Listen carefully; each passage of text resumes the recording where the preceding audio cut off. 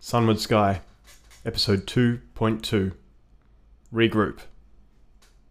The world swam into vision, slowly. The nightmare sound of a klaxon had invaded the unconscious miasma of her dreams. Elise became aware of the lighting in the room. Infrared, dull, casting just enough light to capture the edges of the joinery. Enough to navigate around, but not enough to get any work done. She tried to sit up in the gloom, but was held back. A pressure and a crisp pain hit her across the chest. Breathing too deeply hurt. She panicked and initially tried to pull further away from the pain, but she was still held back. She thrashed around in the gloom for a few seconds before her mind caught up with her body and she could tell what was holding her down. It was her safety harness. The straps holding her chest into place on the bed had been fastened firmly and were stopping her from sitting up properly, and the pain was caused by either a bruised or a fractured rib. Her mind was still fuzzy after waking up, but it was quickly coming to. The ship was clearly spinning again. There was something off about its movement. The normally even press of the barrel's artificial gravity was modulating at a rhythm, pressing more heavily for a few seconds before abating to something a bit less than the level she'd usually associate with her travel through space. The effect was similar to that of sitting in a wavy ocean, or the feeling of an elevator descending quickly before decelerating at the right floor. Her chest stabbed with pain as she reached to release the safety harness. Unclipping it, she gingerly prodded at the base of her ribs. There was a spongy sensation of give to her ribs and sternum, and a spike of pain shot through her. Not good, she thought. It probably meant that at least one of her ribs had been fractured in the impact of the crash. She'd have to head to the med bay and get Healy to have a look at it. He had all sorts of stuff in his bag of tricks. He'd be able to help her out. Healy, she thought. Healy's rough voice had been the one she'd heard over the ship PA, crackling and broken, using the short band in-ship transmitter that had told her the rest of the ship's systems had been shut off. She didn't know what had happened in the last few hours before the project was supposed to finish, but clearly it hadn't happened. Somebody must have figured out what was going on, and for whatever reason Healy had turned heel and done something to help the Terrans and stop the 3 years of work he'd helped every step of the way. The bastard. He'd always been that little bit too soft. Whenever the Blackout team had convened, his voice had often sung the loudest in protest of one thing or another. Their plan to plunge the planet into a telecommunications darkness, it was always something that had seemed to stick in his craw. Something about it being too extreme. He was just soft. This was a problem the Terrans who ran everything had known about for years, but they were perfectly happy for their servants to suffer and get sick and die in space with no recourse for their return to the planet. Screw that.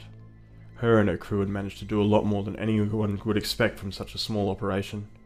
They had a few allies on the ground, doomsday types who lived in bunkers full of non-perishables and weaponry, but most of what they'd done had been achieved through plain old subterfuge.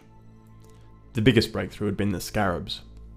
They'd struggled for a long time with how to override the programming of the satellites, but Clark had connections to a manufacturing plant and enough chutzpah to bluff his way into a contract with them.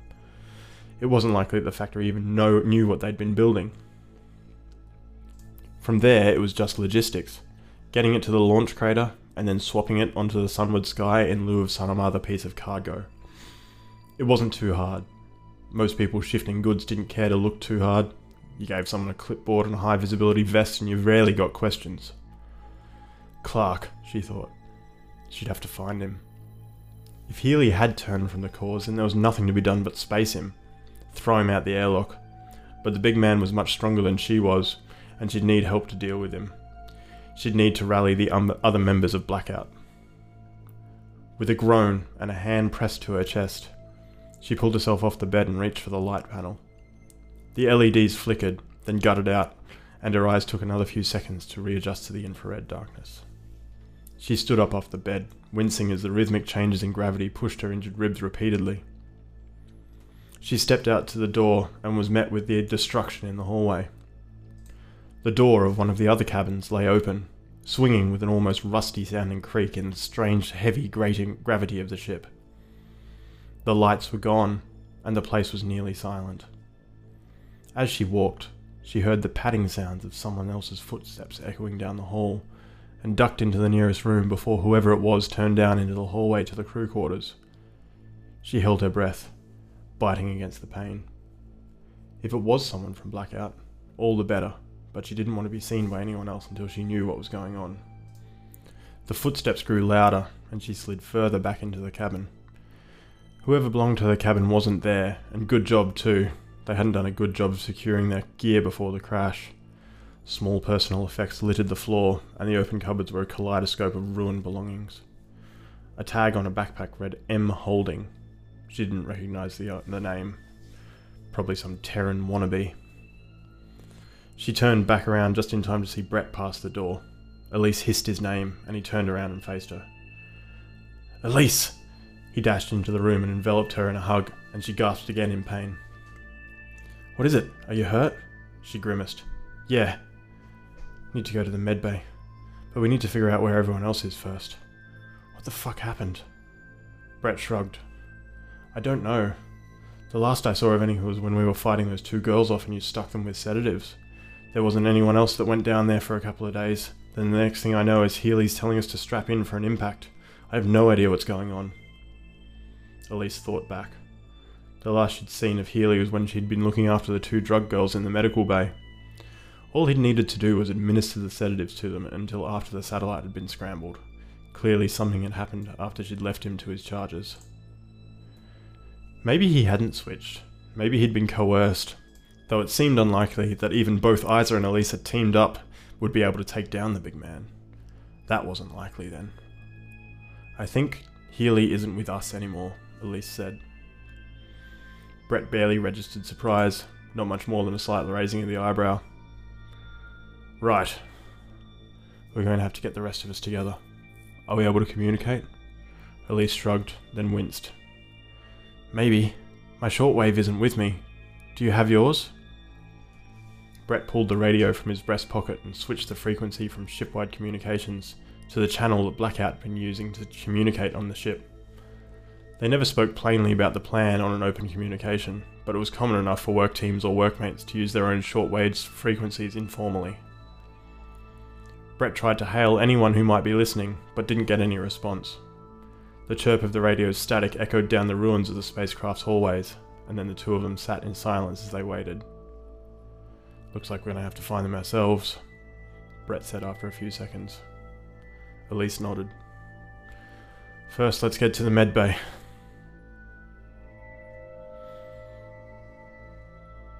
More aft, War coughed, and a glob of spit and blood came out of her mouth. Her left side hurt like hell whenever she breathed, and she was holding her arm against it as she shifted herself up the passageway with its lilting, broken gravity. She had been trying to make her way to the bridge for some time after she'd woken up, and found the gravity pressing her into the wrong section of the room, but she'd reconsidered when the ship began to right itself. One of the nav specialists, or Captain Sharma, or some other crew member not involved in Blackout was likely to be in there, and she'd rather not disturb them while they got the ship corrected and on its way.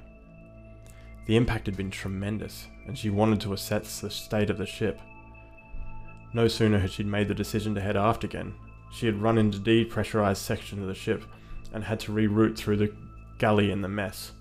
She stopped in at one of the crew meeting rooms to look out the side of the spacecraft to see what had happened to the opposite wing. What she'd seen there had chilled her.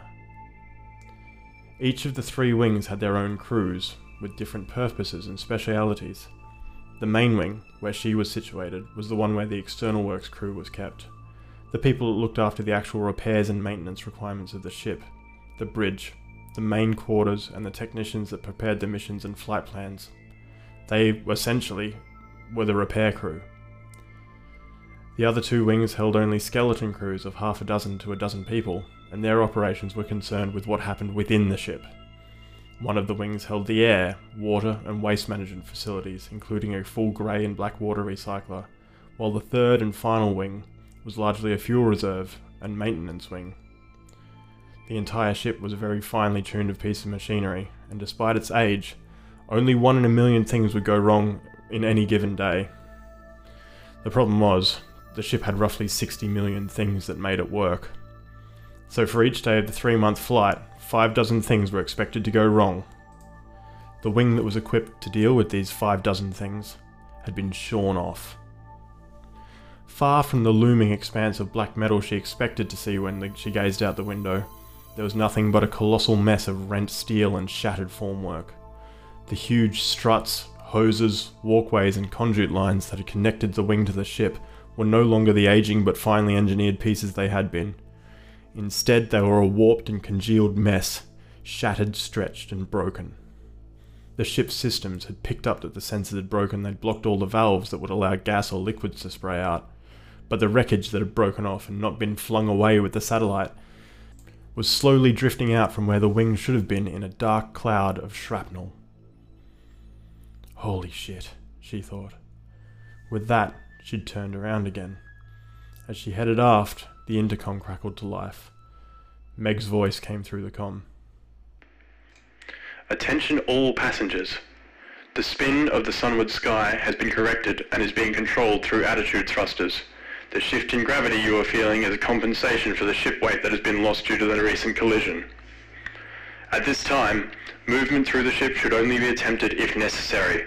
Repeat, only move through the ship where necessary. Greater crew movement will increase the likelihood of turbulent motion due to thruster correction. Please note that while the ship is now trimming straight, we are not on our planned flight course. We are currently in a slowly degrading orbit, and at this stage we are assessing options with the current fuel reserves available. Navigation will update with more information as it becomes available.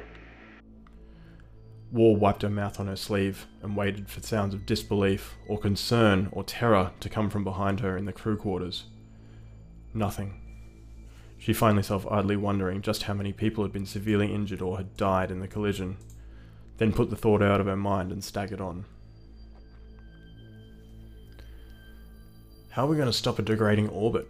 Brett had asked after the communication on the ship had gone through. My guess? Either we jettison absolutely everything we have left in the cargo hold, or we don't stop it at all. Elise was wincing. What do you mean? Well, unless we can throw a lot of stuff off this ship, it's likely we're going to crash into the Earth, Elise replied. They continued to walk down the corridor in silence.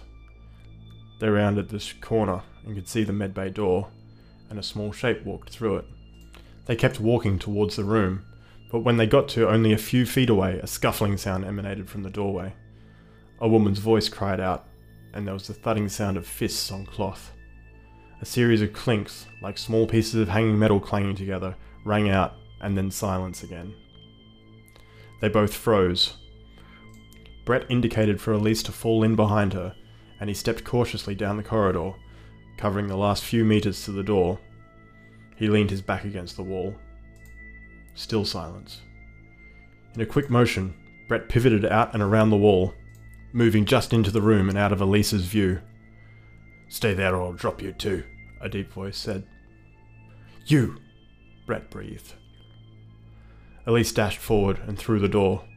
At the back of the room was War, blood and spit dribbling from her chin, splayed out on the floor with her head to one side. Her breathing was deep and regular, but the muscles on the left side of her body were spasming. Next to her, the carabiners on his uniform clinking softly, standing taller than both Brett and Elise, with a thunderous look on his face, stood Healy.